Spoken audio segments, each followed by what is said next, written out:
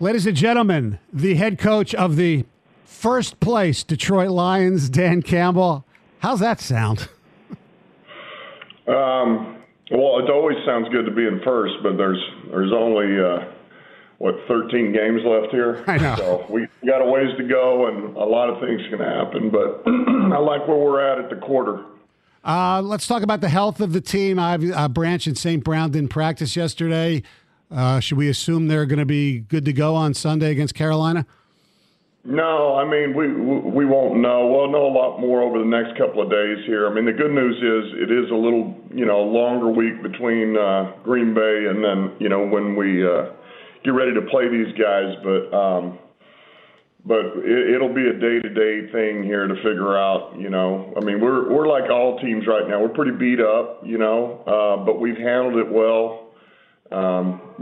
First 4 weeks, and we get some guys that are down, but then we get some guys back. So we handle it as it comes. Well, one of the guys that we're hoping to see soon is a guy that you signed this offseason, Emmanuel Mosley. I know that it's kind of a day-to-day, week-to-week, but whenever it is that he's back, what will he add to your secondary? Well, I mean, certainly a guy that's got experience, I mean, he's played in this league. He's had production in this league, out on the perimeter. And so he really upgrades us, not only, I think, defensively, but also just team-wise, because there's a number of things as he works back in, if he starts playing on the perimeter a little bit, well, then we can also use Jerry more on special teams. And Jerry's a very good special teams player, And then when E-Man's not out there, then Jerry's back outside that he's banked a lot of reps at and done a pretty good job of. So it just makes us a better team, And so, E-Man, if E-Man plays this weekend, which we would love to get him up and get him going. We just got to be smart with him too, I mean, it's been a while since he's played ball and certainly played a lot of reps. We'd have to work him back in a little bit slowly. What's to say about the depth of the secondary, where obviously C.J. Gardner-Johnson, he's lost for the season, and you have injuries, and still guys are coming in and playing well. I know Iffy Malfano has played terrific.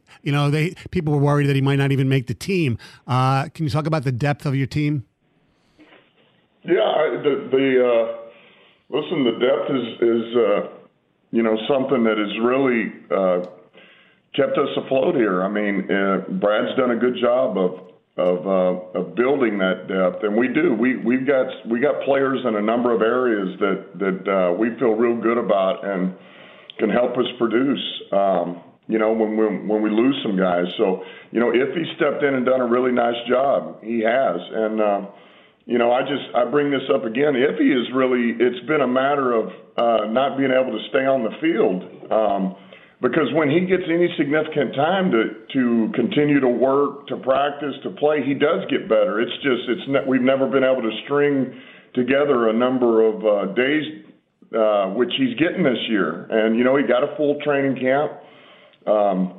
He's been able to hit the season with hit the ground running during the season here, and he's gotten so much better. So he's really helped us there. We know what Tracy is. Sutton's doing a heck of a job. We got Will Harris, who really can play everything for us. Lukey's helping us on special teams. We got some really good depth right now in a number of areas. I'd like to hear your evaluation of Jared Goff, because other than the interception to start the game, felt like he handled, in terms of leadership, in terms of being a quarterback and doing the things you need to do to win, he was able to be that guy, but you can't take away that interception. What's your level of concern over the last 3 weeks of the turnovers from Jared Goff moving forward?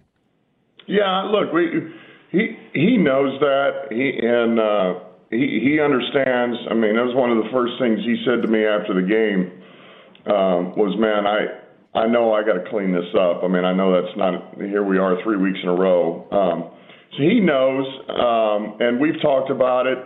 And it's like I told him too, man, when you look at that one, that was really more on, hey man, that's your that's the fundamentals. That's the technique of what you do. You did something you don't normally do that caused that one. He's drifting away in the pocket. He makes the throw kind of off his back foot. He's staring at the whole time. And it's things that, hey, man, you're better than that. You know better than that, which he is. And so he'll clean that up. Those are things that he can handle. So we know we got to be better on that, eliminate those, But I would totally agree. After that one happened, man, he didn't get frazzled at all. He stepped back up. He's like, "Hey, man, that was a bad decision. That won't happen again." And I thought he went in there and just righted the ship, stayed calm, made some big throws for us, got us into the right plays, and it was impressive, man. That's exactly what I expect out of him, man. He does that for us. Man, we're going to be sitting real good. Dan Campbell joins us on the Stoney and Jansen program. Obviously, Jameson Williams has been a lot of the focus for the media, the fans. You expect him to be in the lineup on Sunday, number one. And number two, John actually called it maybe a light bulb moment for him. Have you seen a change in him since he's been back? Well, look, like I say, he just literally got back. I mean, he got back last week, but we're getting ready for Green Bay. We're not practicing. We're not doing anything. Now, he was in the building, and he continued to train. So, really, yesterday was the first day to get him out on the grass, a significant practice and watch him move and all those things. And so, man, I just think of that. Look, that's day one. That's day one back. With your helmet on, your pads, everything, running around. And so I can tell you this, he's running well. I know that. He's running well. And so now it's, man, let the progression begin again. Let's start working everything back in. We're a little bit from the ground back up because now he's back to football. And so now it's just building trust, building a rapport with golf, and get him some things that we feel like he can really sink his teeth into. We cannot overload him. Yes, we'd love to get him up this week, but we don't want to overload him either. That wouldn't be fair to him. And then let's just go. Let's see where he can take us a little bit. Now you've got obviously 3-1 offense has played well. Their top 10 offense. And you're getting back to where you were operating at the end of last year with the efficiency and the ratings and all those things. What do you need to see from JMO through the rest of this week that says, okay, we're gonna take a guy that has been a part of this and put him down, not active, and we're gonna make JMO active? What is it that you need to see from him to make that decision? Just trust that we know he's going to be where he's supposed to be when he's supposed to be there. He's going to be in the alignment he's supposed to be in. He's going to hit the depth he's supposed to be.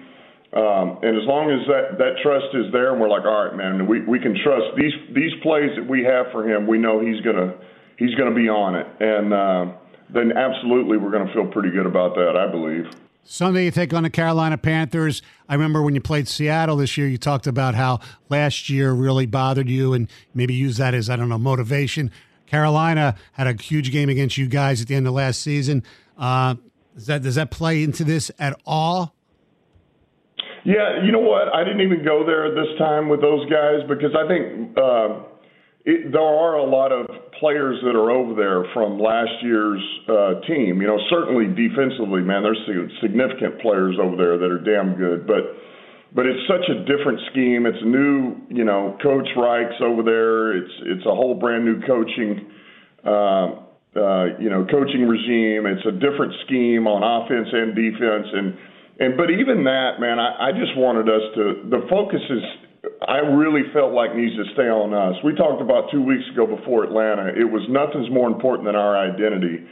And I went back to that, man. It's about our identity. And we're at the time of the season now where teams are going to begin to rise and teams are going to begin to fall. And some of these teams that are getting bashed right now that are 1-3 are about to make a push. They're about to win 4 or 5 in a row. And we got to stay in the race, and we got to improve every week, man.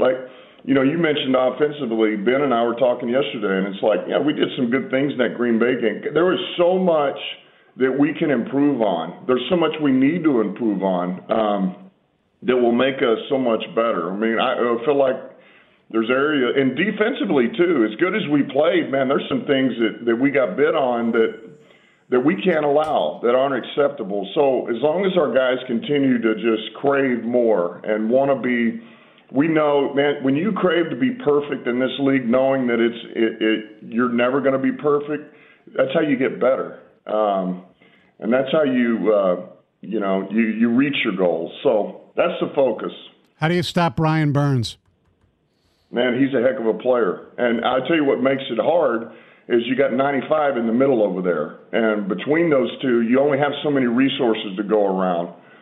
He's a heck of a player. He's got speed ball. He's got a spin inside. He's got a long arm. He's got, he really is. He's something else. So we got to pay attention to where he's at. We're going to need to nudge him a little bit and, just take a little bit of that speed away from him. But he's significant, man. They got some good players on defense over there. They're playing pretty good defense. Last one for me. We've seen Aaron Glenn. I mean, this is a town where and sports fans love to overreact. All right, you come out of Seattle and defensively it was a challenge. And then we saw the last 2 weeks, and we know what you guys have been against the run. We saw the adjustments in the secondary. How have you seen him coach up your defense and make those adjustments earlier in the season than I think at least that we've noticed in the past couple of years? Yeah, AG hadn't changed a thing. He's the same coach he's been for 3 years, and he's like the rest of us. He's growing. He's learning. We all get better at what we do. But we're just, man, listen, it's stay true to the course. Trust what you're doing. I would say the one thing we did do this game that was a little bit different is when they started getting a beat on Hutch, we started moving him around a little bit, which was a in-game deal there. That way they didn't always know where he was going to line up. We had to move around a little bit, and that got us some one-on-ones with the guards, which was good. But man, other than that, we just.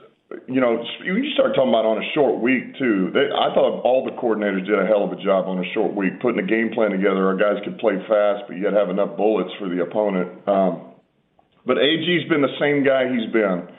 He just coaches his ass off. He preaches what he's looking for in a defense, the style of play, what we're going to do, and we're playing good football right now.